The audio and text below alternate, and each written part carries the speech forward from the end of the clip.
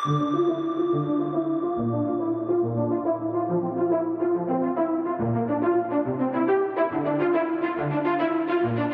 is the Multi-Faith Matters podcast. I'm your host, John Moria.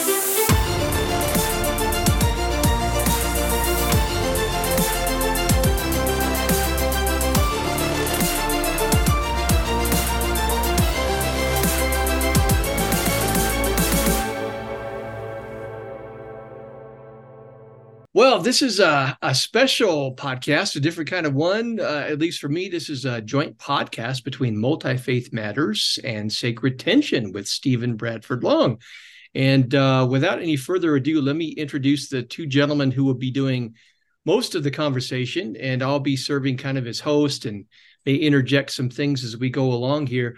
First of all, I have Stephen Bradford Long, who is a non-theistic minister with the Satanic Temple and host of the Sacred Tension podcast. He has also recently started writing for Substack, and I have appreciated that writing. And Stephen has been a guest on the Multi-Faith Matters podcast several times before. I've been on his podcast. We co-authored an article for a Christian journal, Cultural Encounters, together. So, Stephen, welcome back. Thank you. It's a pleasure. And the conversation partner, Randall Rouser. Randall is a progressive Christian who has written several books on a neighborly engagement with atheism, including Conversations with My Inner Atheist. I love that title. An Atheist and a Christian Walk into a Bar, and Is the Atheist My Neighbor? And Randall's been on, I think, a couple of times as well, at least once, if not a couple of times. So, Randall, welcome back as well. Good to be here, John. Thanks. Well, it's good to bring you two gentlemen together. I think this will be a great conversation. Just to kind of set the table for folks who are watching or listening, depending upon where they're grabbing a hold of this. We're going to be talking about in just a few minutes. I noticed as I follow the Satanic Temple that I think within the last couple of weeks, I think it was in July. Correct me if I'm wrong, Stephen. They had it was Unveiling Day. That should be correct. Yeah. Yeah, and it's a holiday or a celebration that was described by the Satanic Temple as dedicated to a celebration of religious pluralism and overcoming archaic superstition. And I thought that would make an interesting jumping off point for conversation, especially on the archaic superstition aspect and how that's defined and how that relates to in religion in general that TST may have concerns about, but in particular where Randall and I are coming from in regards to Christianity, where Stephen has a prior Christian background before becoming an atheist and a Satanist. Before we get into that, would you two gentlemen briefly summarize your respective spiritual journeys? Stephen, let's start with you. Goodness. I was not prepared for that question. In short, I am a non-theistic minister of Satan in the Satanic Temple. So the Satanic Temple is my religious community, and it's the community that I serve on a regular basis, mostly in an administrative role. I work on Ordination Council, which oversees the operations of the ordination program, and Satanic Ministry, which is the global body of ministers within the Satanic Temple. So beyond that, I follow the 7 tenets of the Satanic Temple. I take the 7 tenets very seriously. I also am something of a secular Buddhist, so I call myself a spooky Buddhist. That I meditate. I hesitate to even call myself a Buddhist. I'm a meditator. Let me go with that. I meditate daily, and that is very much part of my satanic practice. And I have a deep interest in religion, in organized religion, in the value of religious life, and how to approach that as a non-theist, as an atheist, and these two seemingly irreconcilable things, atheism / non-theism, and religious life and spiritual life. So those are my interests, and that's kind of where my religious practice is. Hey, I'm sure some of this will be coming out over the course of the conversation, particularly in relation to a recent article you wrote for Substack. But you were you raised Christian, or you just came from a Christian background before becoming an atheist? I was very much raised Christian. Yes. Yeah. Okay, that's I can helpful. I can tell you more about that background too. It's kind of a while. I don't think we've ever talked about my background, John. Yeah, I don't. I'll tell you more about it at some point. Okay. Maybe we can here.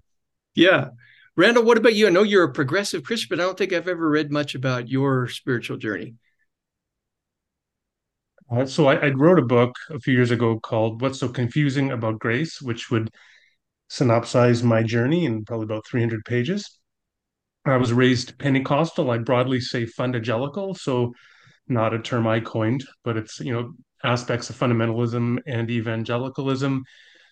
Gradually on a journey for 30 years since I went to university, eventually got a PhD in systematic theology, became a Baptist in the mid 90s. And I would say today, yeah, you could broadly call me a progressive Christian. Some days I call myself a progressive evangelical, although the term evangelical has become so polluted with baggage today that I'm becoming increasingly circumspect about ever using it.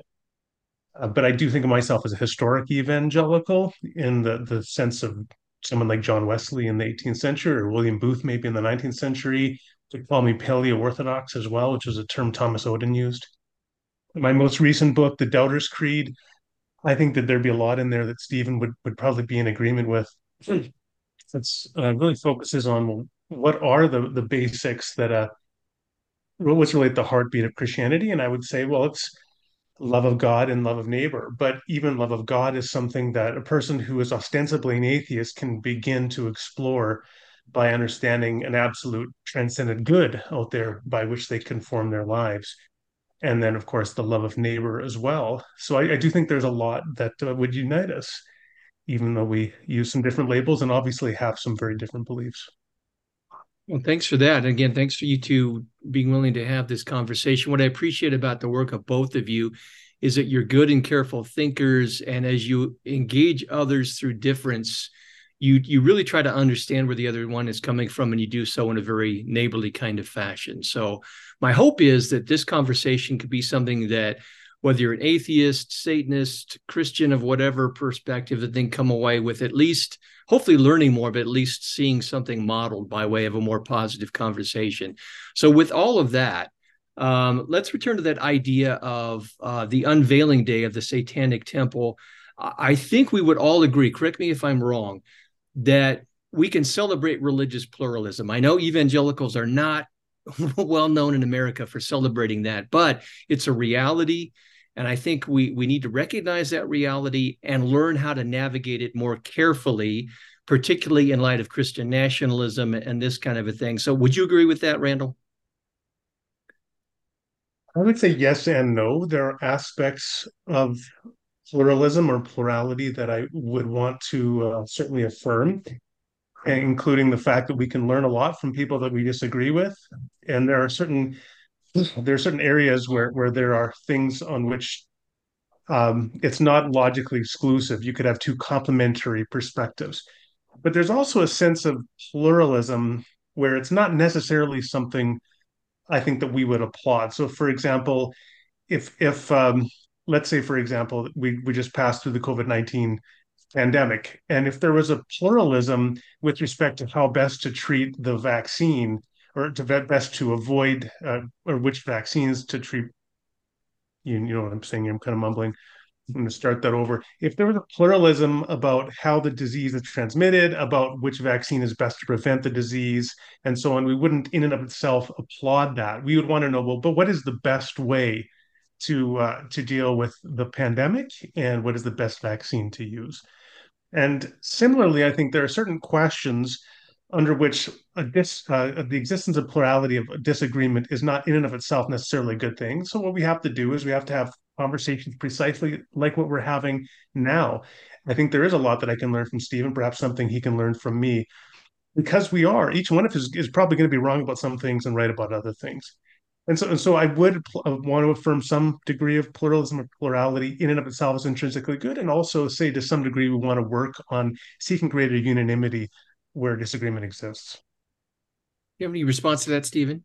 Yeah. I think that, so what I've come back to quite a bit as I've thought about this is a book by Jonathan Rauch, who's a writer and journalist I really admire. And he wrote a book called The Constitution of Knowledge. And the basic idea there is that we can practice pluralism as long as we're playing by the same rules. And I'm a believer, firm believer in pluralism, because I think it is the best way to live in a society. But also I think that we don't have a choice. We live in a pluralistic world. That horse is out of the barn. We can't go back. So we have to figure out how to live in a pluralistic society. We don't have a choice. And Jonathan Rauch's insight is that there is a set of underlying principles that determine that help ensure that we play by the same rules, that we accept that there are that we all follow the same game of voting, the same kind of basic democratic institutions, the scientific method, etc. And there are beliefs that we can hold that exist outside of those. But as long as we respect the institutions that maintain society, and as long as we kind of at least agree on a few basic principles, that we don't lie, that there is a fact of the matter. I mean, those are very basic. But we can build up from there to more complicated foundations. We don't need to all be on the same page ideologically, as long as we are, in my opinion, as long as we are playing by the same rules. And I think that what worries me is there are movements here in the United States that are trying to overturn those rules. And that is a kind of, it's a good metaphor is the rules of the road. We can all kind of follow, we can all respect stoplights and or stop signs and red and green lights and drive on the correct side of the road and so on. Pluralism is possible as long as we follow these basic tenets of civil society. And when we don't, then that's a kind of pluralism that I think maybe you were alluding to that is dysfunctional. That's all I had to say in response to that. Yeah. So I hear, obviously it makes sense. You have your responses are coming from different places. Stephen, yours is a concern for Christian hegemony in America, which is not particularly friendly to religious minorities, and many times trying to be at odds with religious pluralism. And to be a true American, you have to be Christian, this kind of a thing. And where I hear Randall coming from is helping remind us of the importance of definitions, that there's religious pluralism on the one hand, a multiplicity of religious options in America and in the world, but there's also religious pluralism in the senses where I think you would agree too, Stephen, that not every religious option, especially with contradictory ideas, can be true at the same time. So we need to continue to have those conversations respectfully, but we're trying to persuade each other as to which is the best and the true way. Have I summarized you guys' concerns adequately? I think so. Yeah. Yeah, I do think that we always have to define terms. So a term like pluralism can mean all sorts of things. So typically when I hear pluralism, this is a particular approach to truth claims where multiple truth claims that seem to be incompatible with one another are in fact all equally quote unquote true. So it cashes out to kind of relativism, which I would have problems with. Although there are contexts, domains of discourse in which relativism applies. I mean, a trivial example is disagreements about flavor. But there are other areas where we wouldn't want to just applaud the diversity of perspective in and of itself. Simply recognizing the existence of plurality and cautioning about any one voice becoming a hegemonic oppressor of other voices is certainly a concern that we would share. Yeah. So go ahead, Stephen. Did you have something you want to say? Yeah. No, I agree with that. Yeah. So there's that one aspect of Unveiling Day, a celebration of religious pluralism. But where I think there might be more disagreement, again, depending upon how things are defined and how it's applied, is this idea of archaic superstition. Stephen, can you help us understand what the Satanic Temple means when it uses that terminology? I can try. I would have to. I'm actually not sure who wrote that particular copy for. I don't know if it was Malcolm or Lucian or someone else in leadership at the time. So let me actually zoom out some and read the information from the TST website about the holidays and especially Unveiling Day. So, as you referenced, it is a celebration of religious plurality and shedding archaic superstition. But more than that, a centerpiece of our religious movement, an icon of modern Satanism, the Baphomet with children statue, was commissioned by the Satanic Temple in 2014 and created by Mark Porter with, quote, respect for diversity and religious minorities in mind, end quote. On July 25th, 2015, the Satanic Temple unveiled Baphomet to a large crowd of devotees in Detroit, signaling the beginning of the new Satanic era. We observe this milestone in Satanic history by celebrating Unveiling Day.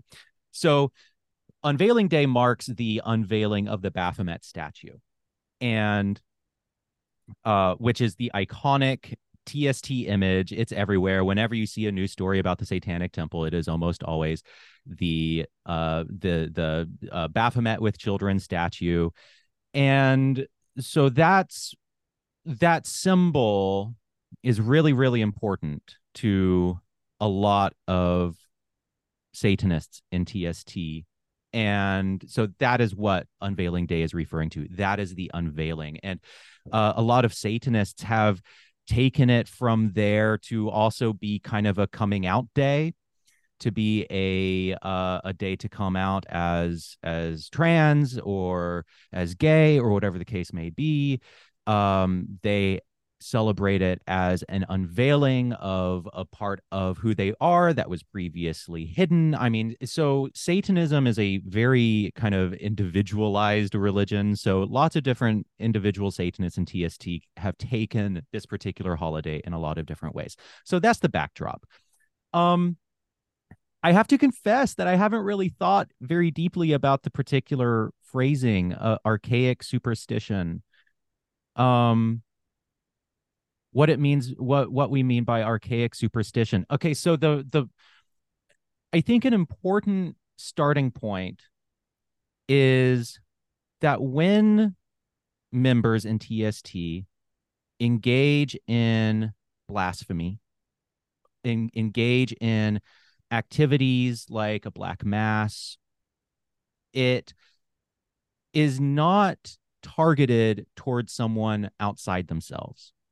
It is rather a statement about, it is rather an act of catharsis to overcome religious trauma, and so or a religious experience that they have a deep personal story and connection with. And I always interpreted this language here as that. So it isn't so much, I never interpreted this language as being about other people's beliefs, but rather about my former beliefs and being free from it. And being free from, for example, the belief that this is a demon haunted world and that there were demons all around me and that they had to be cast out of my body because I was gay. That was an archaic superstition that hurt me. So much of the language and so much of the ritual activities that TST engage in can seem really hostile on their face. But it's a sort of catharsis for the individual, and isn't necessarily a statement about others, although I guess one could extrapolate from there. And but for me, I was never really thinking about that when it comes to language like this. It's only about my own personal journey. I guess I'll leave it at that for now. Any initial response, Randall? Any thoughts? First of all, I guess I think it's important to recognize clearly the degree to which many people have been hurt by or traditional organized religions or by Christianity. A few years ago, I was reading through portions of the report that was produced by the district attorney inquiry into sexual abuse in the Catholic diocese in Pennsylvania. And so you had these riveting reports of people who were now adults, but over the last 40 years, they'd been sexually abused by priests. And one of them, I remember this lady saying, every time I hear the word God, I think of him, meaning the face of this priest who had raped her. Now, that's an extreme example, but it's just a reminder that certainly when people are hostile towards something like Christianity or organized religion, the first thing I want to know is why, right? Rather than just to have a trigger reaction, be offended or be angry. And I suspect in most cases that when you understand more of the context, it will really illumine why the person has the perspective they do. When I hear the language of archaic superstition as a theologian, probably the first thing that pops into my mind was a famous quote from the New Testament scholar Rudolf Bultmann, which I just pulled up here. This is from like the 1940s, I think. He says it is now, he was someone who didn't believe in miracles, for example, this is background. He says it is impossible to use electrical light and the wireless and to avail ourselves of modern medical and surgical discoveries and at the same time to believe in the New Testament world of spirits and miracles. Now, what he's doing there is expressing the perspective of a modern 20th century European skeptic who says, well, in the modern world of science, we can't believe in miracles anymore. I think that's, I don't want to sound too condescending, but it seems to me a benighted assumption on Boltzmann's part. He's simply reflecting a cultural perspective of the skeptical early 20th century European. And in fact, people in the 21st century um, can be leaders at the forefront of science and also be engaged Christians. At my own church, I go to a Baptist church here in Edmonton, Canada.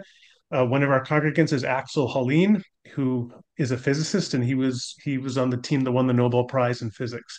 So you can have very intelligent people who are at the top of their game and Christians, and they've integrated these different worlds. So I think we have to be careful. I mean, I appreciate Stephen's clarification, archaic being something relative to an individual's journey. But I suspect for many people, it's going to be broader than that. It's going to be kind of a dismissal of entire perspectives that they now view as archaic. And I would think that there's a significant degree to which our own plausibility frameworks as to what we find credible and not credible are going to always inform that which we consider to be archaic. So I think we just need to have a healthy dose of self-awareness before we sort of write other people off as too, irrational, for example. Yeah. Okay. So I think that there are two things there that are really interesting that I would want to explore. And the first is that I frequently get frustrated with my fellow non-theists in how derogatory and dismissive they are towards theists. And I so I'm always really careful to clarify that I don't think that theism means someone is stupid, archaic, thoughtless, low IQ. That's just I mean, that it would be insulting for me to say that, but it would also just be wrong. I mean, many of the kindest, wisest, and most compassionate, smartest people I know are theists. So I'm happy to put all of that to the side. And also, I don't think that um, a modern view, say a critical biblical view of scripture, of understanding the nuances of the Bible, or having, being a scientist or whatever the case may be. I don't think that those are reasons to not be a Christian and to not be a believer. I think, as Bart Ehrman points out, there are reasons to not be a fundamentalist. I think there are very good reasons to not be a fundamentalist, but they aren't necessarily reasons to not be a Christian. So I always want to make that really clear. I also think that it is a good thing that modern medicine has supplanted previous modalities of that were rooted in superstition. So there was you can take archaic superstition as a demeaning phrase, and I personally, if I were writing this copy, I would not phrase it that way, because I know how it would be read. And I have maybe a greater sensitivity to how things like this are read than maybe some other people. So I wouldn't necessarily phrase it the way it is phrased here. It is also, I take it less as an insult and more as just descriptive. I think it is a good thing that fewer people are being exorcised of demons because they are gay. I think it is a good thing that left-handedness isn't demonized. I think it is a good thing that we have a much better understanding of mental illness and that it isn't demons. People. And the important thing to also, when I say Christians aren't stupid, I also mean that of people in the past. I mean, people in the past weren't stupid. They were working with the exact same brains that we have today. I mean, the exact same hardware that we have today is the exact same hardware they had 1,000 years ago. So they weren't stupid. They were doing the best they could. But it's also a good thing that old superstitions about the world are dying out. I think that's a good thing. And one can hold, so when I hear archaic superstitions, I assume the old beliefs that I'm grateful are less prevalent. A belief in demons, a belief in demons that takes the place of a schizophrenia diagnosis. The exorcisms for people who have a different type of sexuality or gender, right? There's and so to me, there's a world of difference between that and that. How do I say this? Let me gather my thoughts here. There's a world of difference between that and a more expansive theism that I see from a lot of progressive Christians. I have no argument with that. What I have an argument with is supernatural claims that are harmful, that are directly harmful, and are resistant to the explanatory march of science. That's what I have a problem with. And for me personally, that is what this phrasing for Unveiling Day speaks to. Does that make sense? I don't know how well I'm communicating this. Yeah, it does to me. Randall, just one second. Yep. I also think it's important to keep in mind that the Satanic Temple is a very young religious movement. And so I know you folks are still trying to come together. We're still figuring out what we are. And also on that note, I have to be very clear in saying that I am not a spokesperson for the Satanic Temple. So I am, what I say here is not definitive. I am not the Satanic Pope. I cannot speak satanic ex cathedra. I'm really just offering my own personal perspective as an individual member of TST, as an individual minister. Yeah. I appreciate that. Go ahead, Randall. And I would just add, so I think from what I find, a lot of people talking in broadly the area Stephen did in terms of sort of obsolete science and so on, there's sort of and I'm not talking about Stephen here, but what I've encountered from many people, there's a tendency to sort of assume that's just flatly religious, and so that religion or Christianity is linked with the archaic superstition. But just to take one example, one of these things that I think Stephen and I would both call an archaic superstition would be the theory of the four humors, which was an understanding of wellness and the balance of health within the body, which dated back to the ancient Greeks. There's nothing especially religious, quote unquote, about it. And it dominated thinking about health in the body for centuries throughout Christendom.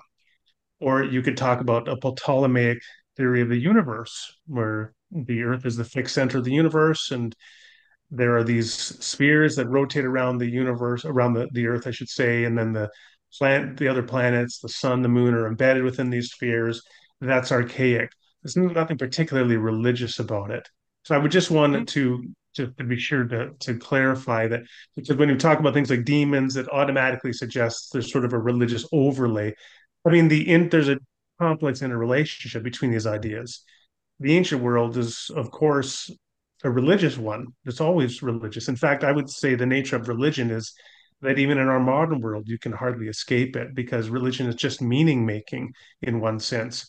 And when you have a certain sense of fundamentality, of ultimate reality, that becomes a religious centering force in your worldview. So even if you're Carl Sagan saying, Stephen mentioned the demon haunted world. So thinking of Carl Sagan's book, Carl Sagan says the cosmos is all there is, was, ever will be.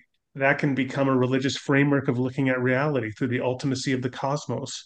So, yeah, but just, and again, I'm not suggesting Stephen was doing this. I just want to be clear for everybody else listening that the movement from archaic to something better is not a move away from religion to something better like science. I agree. I agree with all of that. Are you familiar with David Dark? In his book Life's Too Short to Pretend You Aren't Religious? No, but I love that. You I need love to the read it. It's a description. great book, Yeah. and he was one of my first interviews for Sacred Tension years ago. But yeah, he makes that exact same argument, and I agree. I take a very broad and expansive approach to religion. Excellent. Stephen, do you have a sense, again, not speaking for TST, but just trying to come to grips with what they are saying so we can speak meaningfully to it and get it accurate, that maybe the phrase archaic superstition is a concern, one, over supernaturalism as an atheist organization, atheist religion, and maybe also anti-science mindsets that many Yes. religious people, especially many evangelicals, many fundamentalists do have, particularly in things like evolution and so on. I think so. For me personally, I would say that second point is the most important. Let me actually pull up the tenet because I don't want to get the wording wrong here.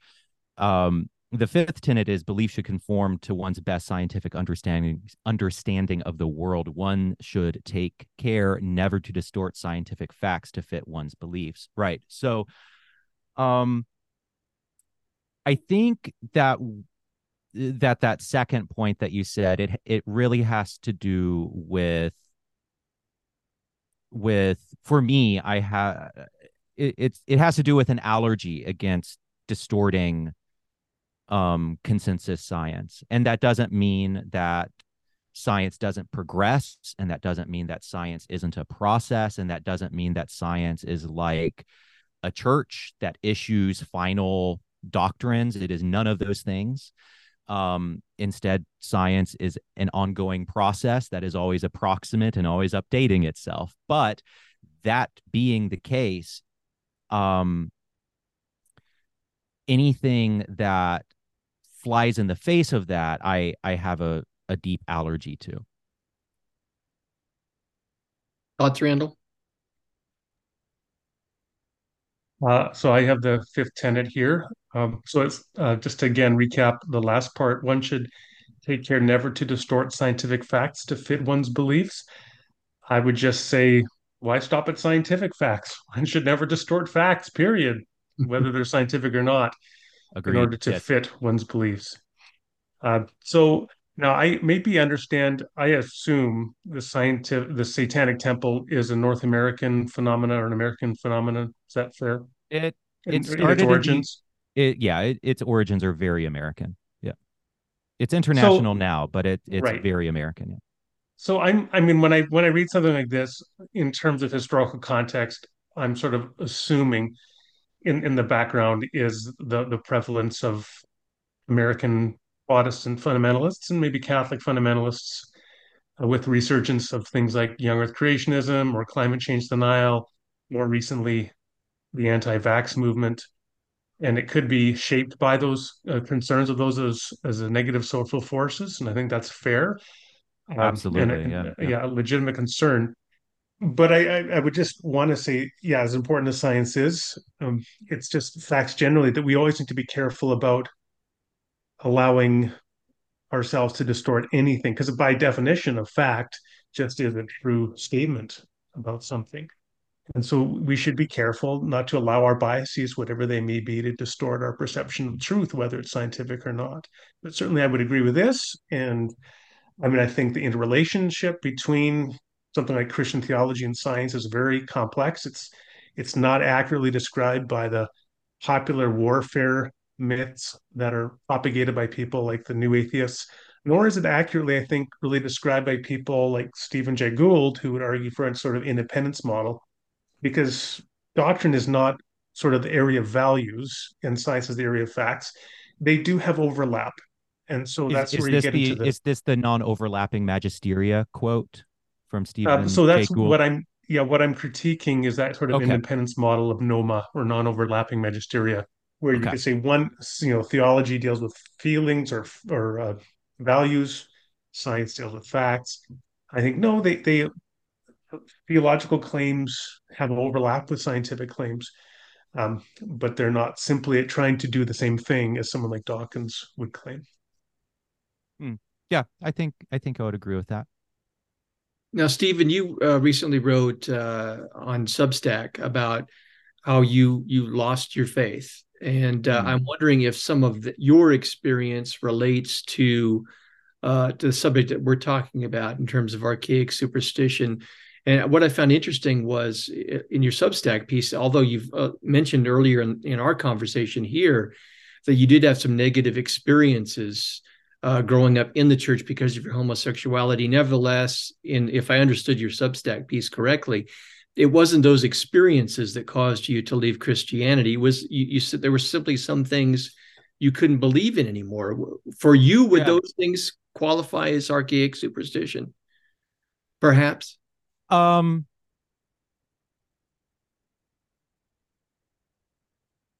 it's a good question.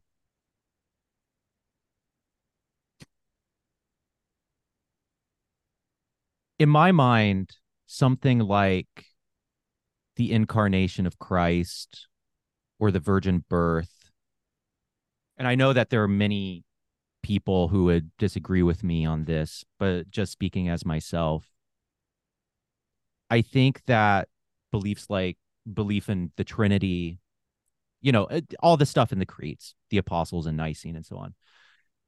I think that those things are quite a bit more complex than mere superstition. I wouldn't call the incarnation of Christ and the resurrection a superstition. It might have elements of superstition, but I don't know, there's a depth to like the metaphysics there that I hesitate to dismiss as superstition. I don't believe it. I don't think it is true, but I I would personally not call that superstition, and I'm not entirely sure why. Maybe at an intuitive level, at an unexamined intuitive level, I'm not calling it superstition. Um, because I think that one can believe in the resurrection and have and I mean, as Randall mentioned, be a Nobel Prize winning physicist or whatever the case may be. I know that the guy who headed up the Human Genome Project is an evangelical Christian. So I believe that it is not true. I don't believe in the resurrection or the Trinity or that Mary, or in the virgin birth or whatever the case may be. But I hesitate to call it superstition. I hesitate to call it superstition. Hmm. Go on. You want to share some, just share a couple of examples of, and maybe Randall can respond, of the kinds of things that cause you to say, I just can't believe in this anymore. Was it just right. Do the creed cover it, or? So it's always so hard to talk about my loss of faith because it's like, to use a really, really morbid, horrible comparison, it's like talking about a suicide. There's never one cause for a loss of faith. In the same way, there's never one cause for a suicide. We can never pinpoint it down to one cause or even one set of causes. It is this vast thing. And in a recent conversation that I had with my sister on the show, who was a conservative Christian, she pressed me on why I couldn't believe, and I kind of went for a meta answer, which is doubt happened to me. I don't know what it is that made me the relentless skeptic, while other people just persisted in their belief. What was it that set me apart from my sister? I don't know. That's a mystery of temperament, and so on a fundamental level, I really think that faith and doubt are things that operate at kind of a subterranean level. And so everything that I'm about to say is kind of a post hoc rationalization. And I know that that's the case. But I have this deep sense that I did not leave Christianity because I was hurt by Christianity.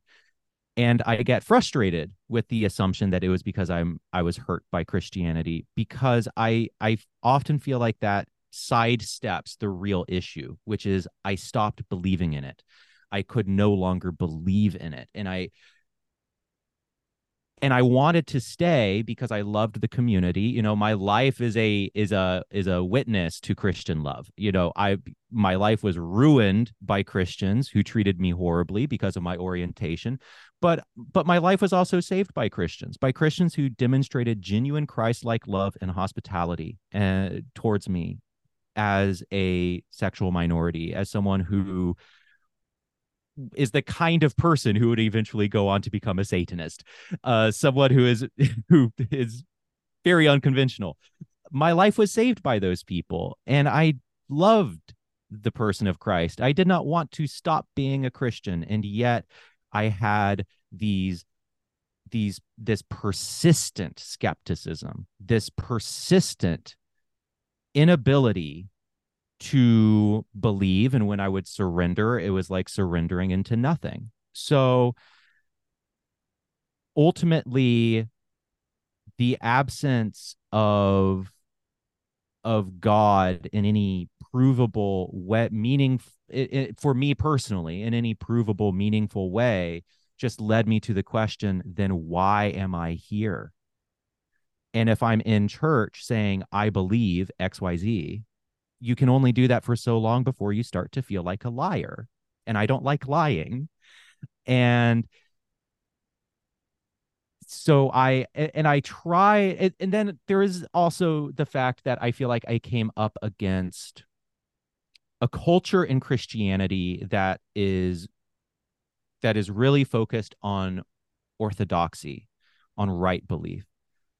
And I was interested in exploring a kind of non-theistic Christianity, and because I wanted to stay, I was interested in exploring a non-theistic Christianity, but I just came up against, at least where I was in life and in community, even among progressive Christians, a real resistance to that, because Christianity is historically a creedal faith. Christianity is historically affirms the creeds. and values confessions of faith. And every major church now and generally through history really emphasizes those confessions of faith. And I just couldn't do it. I had already fought for so long for my place in the church as a sexual minority that one last fight was just one too many. And then the Satanic Temple came along, and it was all the things that I wanted. It was a non-theistic religion that I was looking for, and that was it. So, but the conflict for me was really on wanting to believe but not being able to. Basic things like the very not even specific miracle claims. This was deeper than that. This was deeper than that. This was what reason do I have to even believe in a God that has will and volition, that engages in our world, that cares for us. So this is beyond, claims of miracles. This was the very premise of it. A God who interacts with us. I kept feeling like I was it kept feeling like vapor, like it just wasn't there. So it was deeper than any specific claim. It was the claim about God himself, any kind of God, any kind of deity. Now I have no argument with God as the ground of being. I have no argument with first cause. I have no argument with, there are a number of philosophical concepts that utilize God in interesting ways that I ultimately have no problem with. But what I do have a problem with is the leap from that to a God who loves me, a God who interacts with the world, a God who moves in mysterious ways. That God is completely invisible to me. Thus endeth the rant. Plenty there to respond to. What do you think, Randall?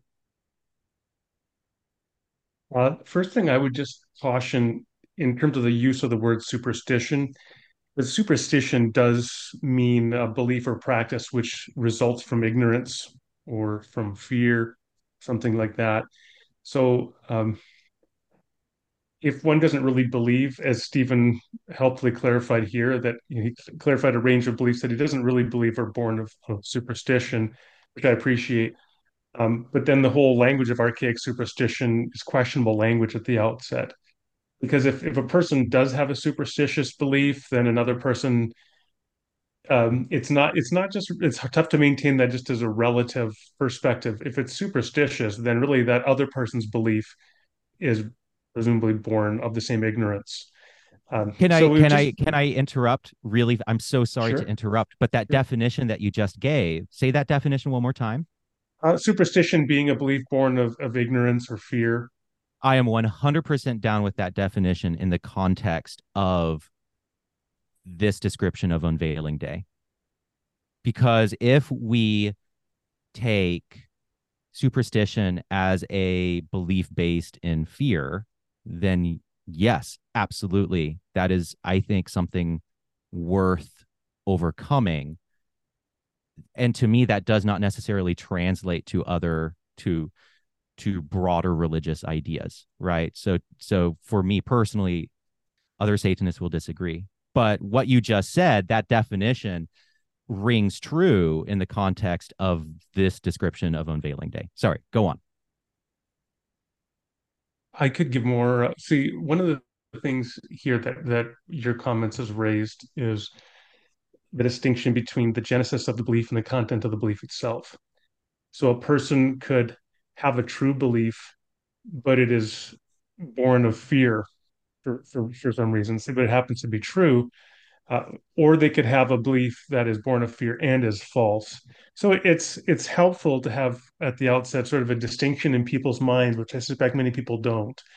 and here, not just Satanists, but anybody, when we talk about other people having superstitious beliefs, is, are we clarifying that we just believe that their belief was formed under circumstances that are not truth conducive, or do we also believe that the content of the belief itself is false and indefensible under any schema?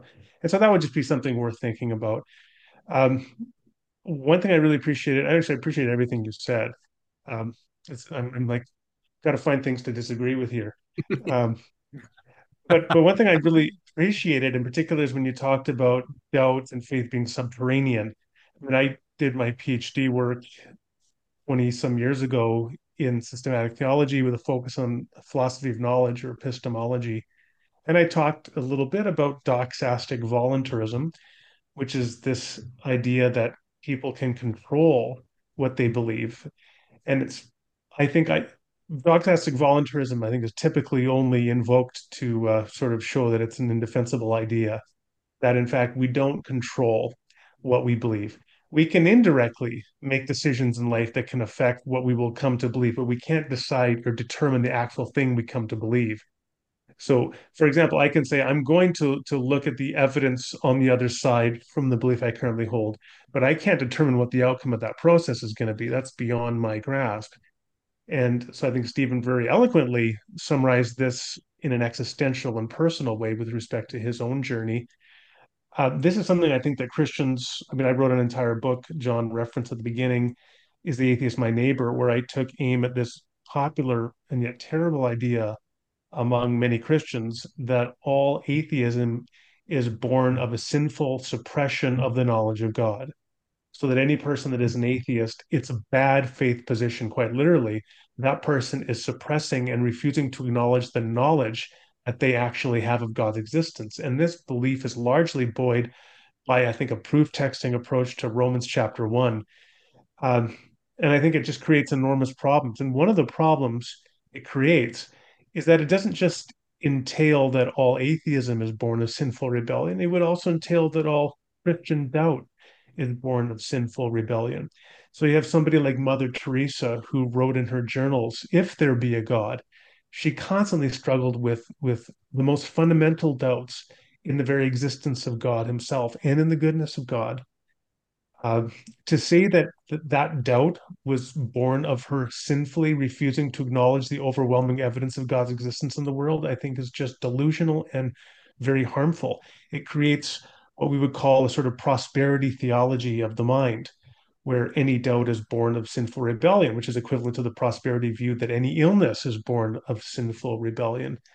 So we have to recognize that people struggle with doubt. They experience doubt. Sometimes doubt, questioning, these can actually be graces. They can be ways that we come to understand or the beliefs that we hold in a deeper sense. Sometimes they can identify beliefs we had that were false and that we should have rejected.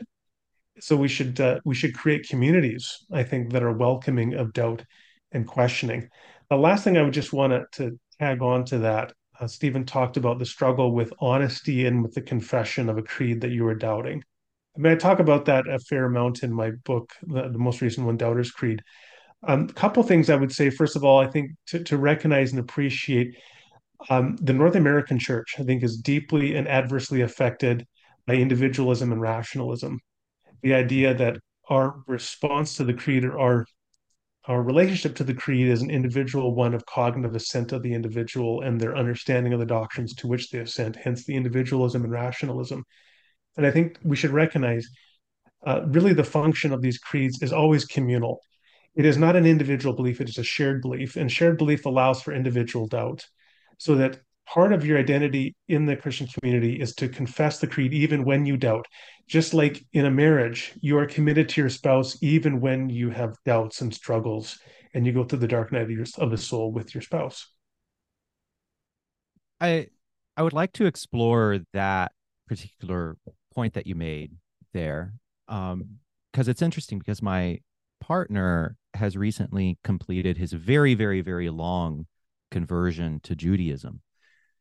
Um, and and so I've been learning quite a bit about Judaism from him as he's converted to Reform Judaism. And in Reformed Judaism, there is very little emphasis on right belief. There is they don't care, it's very much about the traditions and the communal identity, at least within the particular tradition that I have exposure to through John. This is not a statement about Judaism as a whole or other strands of Judaism, right? And I'm kind of envious of that, because that's very much what I wanted before I left Christianity. Was I even a willingness to say the prayers without the collective sense of this is true in the but I also want to explore what you just said, because I think the doubt that I experienced even cuts to that kind of secondary level, the communal level that you were talking about, which is, I cannot personally validate this. And I also don't, but to such a degree that it doesn't make sense to trust in the communal confession either. And so I often struggle with this, because I often hear Christians talk about doubt in these various ways. Like Nadia Bolz-Weber, who's a Christian writer I really admire, she said, "Who the fuck believes the creeds? Like, Jesus, I might believe one part of the creed, but then the point is that when we all say it together, one person over there will believe one of them, and then another person over there will believe another of them, and then together we'll all be able to believe." And but that seems to not quite speak to that seems to speak to a level of trust that I did not have. A level of, because I was actually in that kind of community. I was in a fairly mystical community, that really valued contemplative mystical practice in an Episcopal church. Even there, it was so totalizing that I could not even trust. I had no trust. So I had neither trust nor belief. That was how deep. I could not even trust. It did not make sense for me to trust in something that was so contrary. That was so yeah. Sorry, go on. It looked like you had thoughts. So I in a recent conversation with my sister, I described this as, when I hear a lot of Christians talk about doubt, they talk about it as if it is the common cold, or if not the common cold, scarlet fever, or if not scarlet fever, HIV, something that you might live persistently with, but is ultimately treatable. And I very often struggle to relate with these expressions of doubt, because they talk about it as the common cold metaphor. It's a seasonal challenge that ultimately bolsters your faith. You come out of it, or it is persistent, but you continue to surrender, like Mother Teresa. Or it is something that is where the answer is a collective faith. So whereas it felt like mine was a case of terminal cancer. And so I really struggle to relate to the ways I hear a lot of Christians talk about doubt. And that isn't to say that I doubt the experience. I believe that people have these experiences. I believe that they are honestly representing themselves, accurately representing themselves, but it's just hard for me to connect to. Yeah, so I'll say a couple things. One, well, first of all, it's everybody's got their own story, and they all decide at what point they just can't continue on with something, and that may have been you're in your journey at that one. What I like to do at the very least is give other people categories for where they're at in the journey, so that they don't feel compelled to make a decision that they don't necessarily have to make. I would also like to, in one sense, reframe things. I think you've mentioned orthopraxy before, right practice. And of course, it's right orthodoxy is right worship or right belief, as we often think. Um, and they are both important, although certainly for many Christians, particularly growing up, say, evangelical Protestant, so on, there's a really strong emphasis upon orthodoxy and right belief, I think sometimes to the detriment of orthopraxy. And I used to be a professor. Um, I like to challenge my students uh, with a thought experiment to get them to appreciate how maybe orthopraxy is more important than orthodoxy. Not that orthodoxy is not important, but I give them an example, true story. So Rwanda in 1994, of course, this was the most efficient genocide of the 20th century, 800,000 Tutsis killed in a matter of 3 months by Hutus. And at the time, two different responses I'll talk about. One of them was a Hutu pastor named Elizafenda Kutarama. He was Christian, and his Tutsi congregants reached out to him for help. And instead of helping them, he directed the militias into the complex where they were hiding, and they were slaughtered en masse.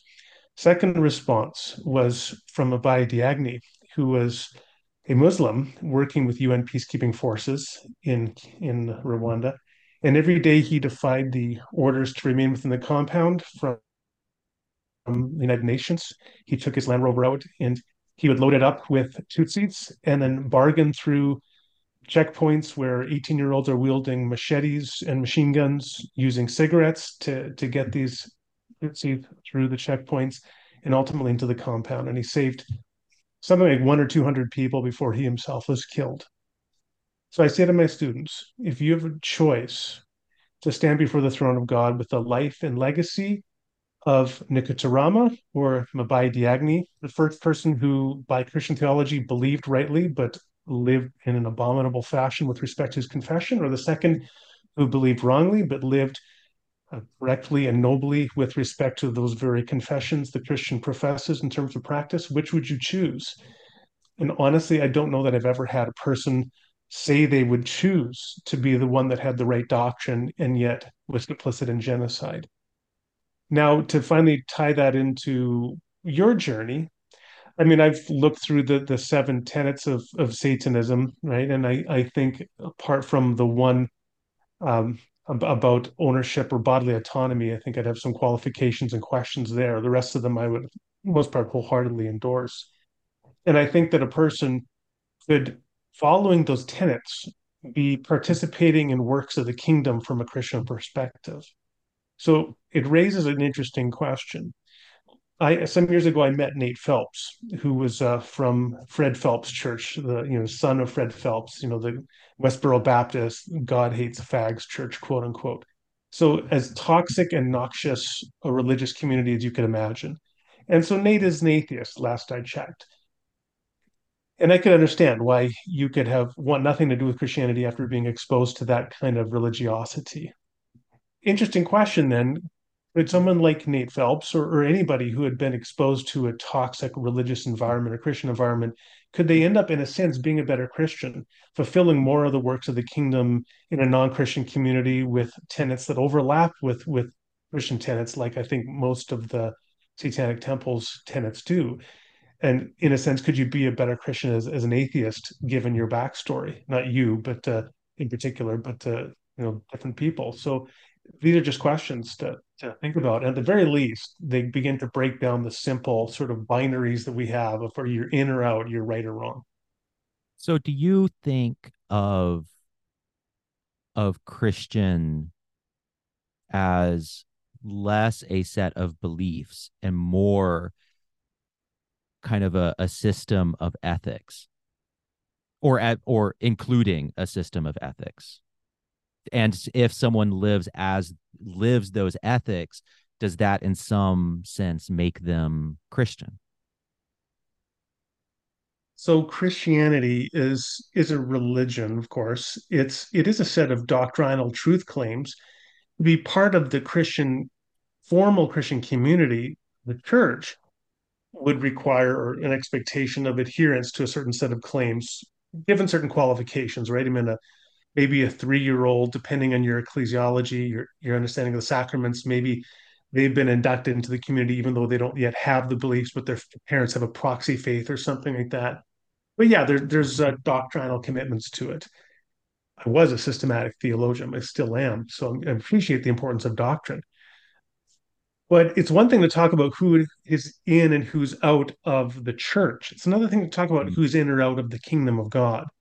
The mm, kingdom of God in Christian theology would be a concept of, let's just say, for a neutral language, ultimate truth and goodness is setting the world to rights, to use N.T. Wright's language. And so, to the extent that you are participating in ultimate truth and goodness, setting the world right, you are participating in the kingdom of God, irrespective of whether you're in the church, quote unquote, or not, and thus irrespective of whether you're confessing particular doctrines or not. yeah, I it makes me think of something that Lucian Greaves said, who's the founder of the one of the co-founders of TST, and he says, goodness done in the name of Satan is still good, and evil done in the name of Christ is still evil."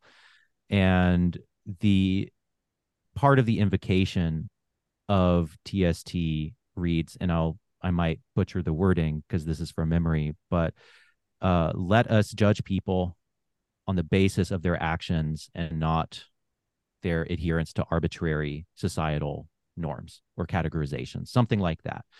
And so the message isn't the point of Satanism. I am a religious Satanist, not because it sends a helpful message, but it has a nice secondary byproduct of encouraging people, I think, to consider that one's social categorization does not necessarily make one moral or immoral. And that, I think, resonates with what you're saying here. So I really appreciate that. And can I just ask for me, what is the big elephant in the room? Um, and that's that Satanic Temple is terrible branding. Like I understand the sense that you talked about earlier of a sort of a reaction to bad experiences and so on, but it looks, in a sense, it appears like a giant troll. Yes. Because yeah, the average fundamentalist or Christian or evangelical or Catholic is going to think that you are engaged in child sacrifice and black mass and celebrating evil. And if they read through the tenets, they find that's not actually it at all. I mean, again, I said I'm have questions about your bodily autonomy principle. For example, I want to know how that applies for parents giving their children a vaccine, things like that, and all sorts of other conversations or questions. But most of them I have no real qualms with. And yet, the average person, you're going to have this. It's kind of like me going around to people who think evangelical means Trump supporter, gun wielding xenophobe, and telling them I'm an evangelical, knowing it's going to have all that baggage with them, which does not accurately describe me. So it's kind of at cross purposes, in a sense, for you to use Yeah. the language of Satanic Temple and the imagery and perception it's going to invoke in other people. Yeah. No, I'm delighted to talk about that. And it's ironic because I have an article coming out tomorrow, which is about exactly that, called The Satanic Conversion. And, I think that other people go about this way more rationally than I do. I am I did not fall in love with the tenets. And belief in the tenets is not enough to be, I believe, a member of TST. You have to be a Satanist. And the kind of the punchline of the joke that people so often experience when they interact with Satanists is so many people come to the Satanic Temple assuming that it consists of trolls, that we are merry pranksters, as one headline put it. Um, that we're atheists pretending to be Satanists. And the great punchline at the end of the joke is, no, we're just Satanists. And I'm not anything else. I mean, and I fell in love with the symbol of Satan. I fell in love with the symbol of Satan as a religious experience. And I didn't do it because it was politically expedient. I didn't do it because it was good marketing. I didn't do it to make a point. I didn't do it as a troll. I did it as a sincere act. And so other people, I think I often think that and I'm not saying that you are doing this, but I think people writ large often look at me and assume that because I'm a non-theist, they assume that I have no ounce of religious fervor or intuition or that subjective religious life. It's better to say that Satanism is a love affair, and less of a theory, to quote G.K. Chesterton when he said, "Let your religion be less of a theory and more of a love affair." And my Satanism is all love affair, and yes, it makes my life very hard.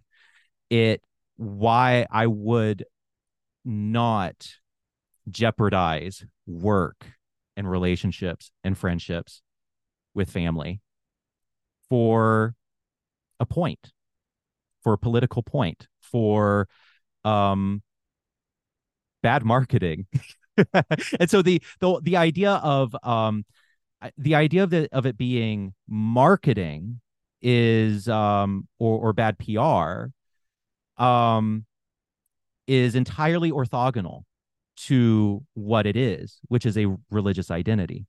I fell in love with the symbol of Satan as the literary figure first established in Milton, first in Paradise Lost, and then there was the long literary tradition of valorizing Satan, the Romantic poets, and people like Hugo and Blake and Shelley and Anatole France. And I mean, the tradition goes on of people valorizing Satan as the symbol of the outsider, as the ultimate outsider. And kind of against my better judgment, I resonated with that symbol of Satan.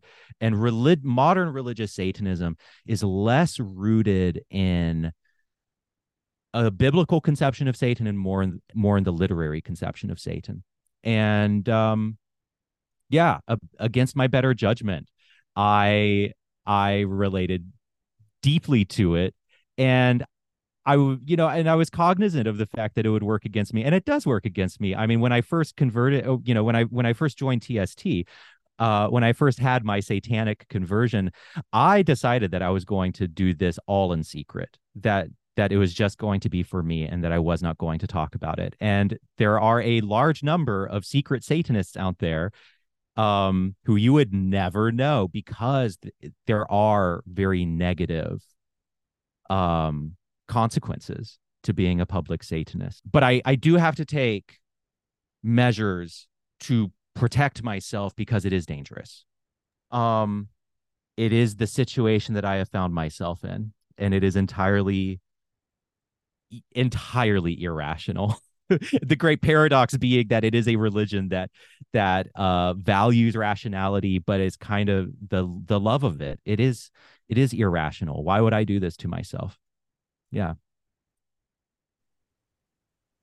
Well, gentlemen, go on. it seems like we just kind of gotten the conversation going, but it's been a little over an hour, and we need to draw things to a close. How about closing with some brief statements about what you hope your respective religious communities take away from this conversation? Randall, what if you go first?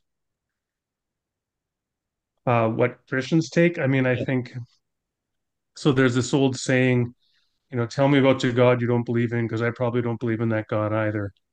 And I think I kind of hear from Stephen that I could say, tell me about the Satan you don't believe in or you do believe in, because maybe I believe in that Satan too, or something like that. It's like once you begin to talk to people time and again, you discover the degree to which there is overlap. I appreciate Stephen's distinction between the biblical view of Satan versus the literary. Although growing up in the '80s, listening to a lot of heavy metal, I got to say your logo also looks a lot like Venom's logo of Yes. the goat head of Satan.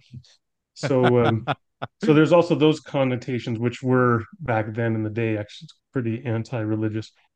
But I do appreciate what you said. I would say that in that sense, Jesus is the ultimate outsider. So there's a lot of commonality, ironically, there. He's a system disturber, we'll put it like that. But yeah, I've really appreciated it, and I think that we are something I often say in conversations like this at the close is that, but I think it bears repeating.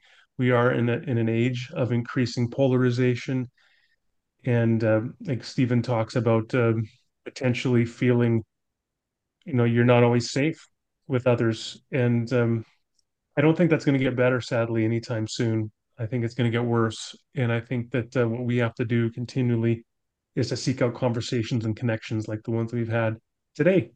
And so, John, I want to thank you for hosting it. Stephen, I want to thank you for participating. I thought it's been great. And hopefully others can benefit from it and we can begin to continue to build these bridges.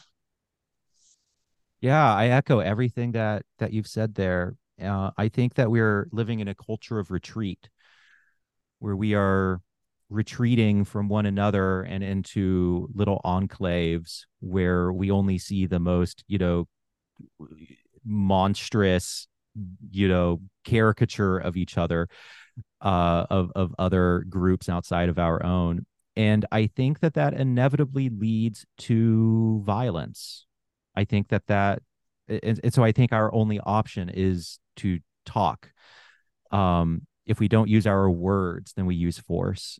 And so I'm a really, really big believer in trying to imperfectly demonstrate having conversations across divides.